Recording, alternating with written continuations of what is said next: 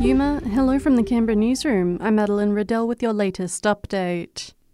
A material used in kitchen bench tops across the country could soon be banned. The construction union wants engineered stone to be outlawed by 2024, or they'll ban their workers from using it. Modelling suggests 10,000 Aussies could develop lung cancer after being exposed to the dust at work.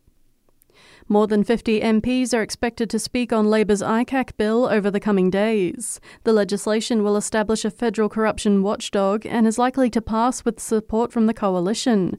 The Greens want to have all hearings held in public, and Senator David Shoebridge says they're not giving up.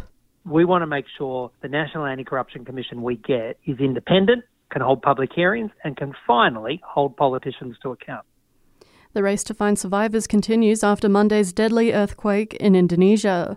Dozens are still listed as missing, while the death toll in West Java has risen above 260.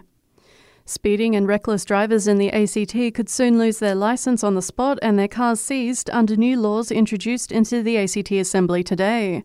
The new road safety reforms will introduce harsher penalties for excessive speeding and hooning and come as the ACT's road death toll sits at a 12-year high following a string of recent crashes. Transport Minister Chris Steele says it's the result of a review looking at dangerous driving and racing.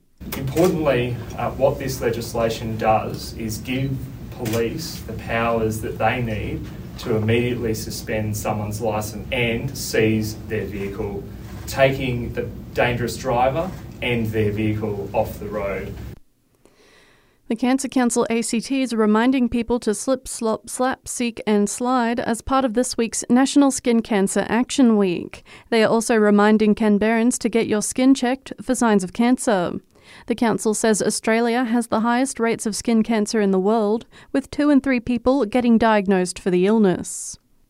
New research has revealed Aussies work an average 6 weeks of unpaid overtime per year. That equates to about $8,000 in free wages. The new stats come on Go Home on Time Day, reminding us that we don't have to work longer than our scheduled hours.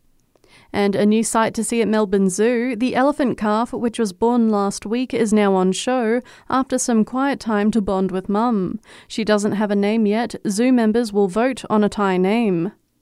And that's the latest from the Canberra newsroom this Wednesday. Check back again tomorrow morning from 7 for our next update.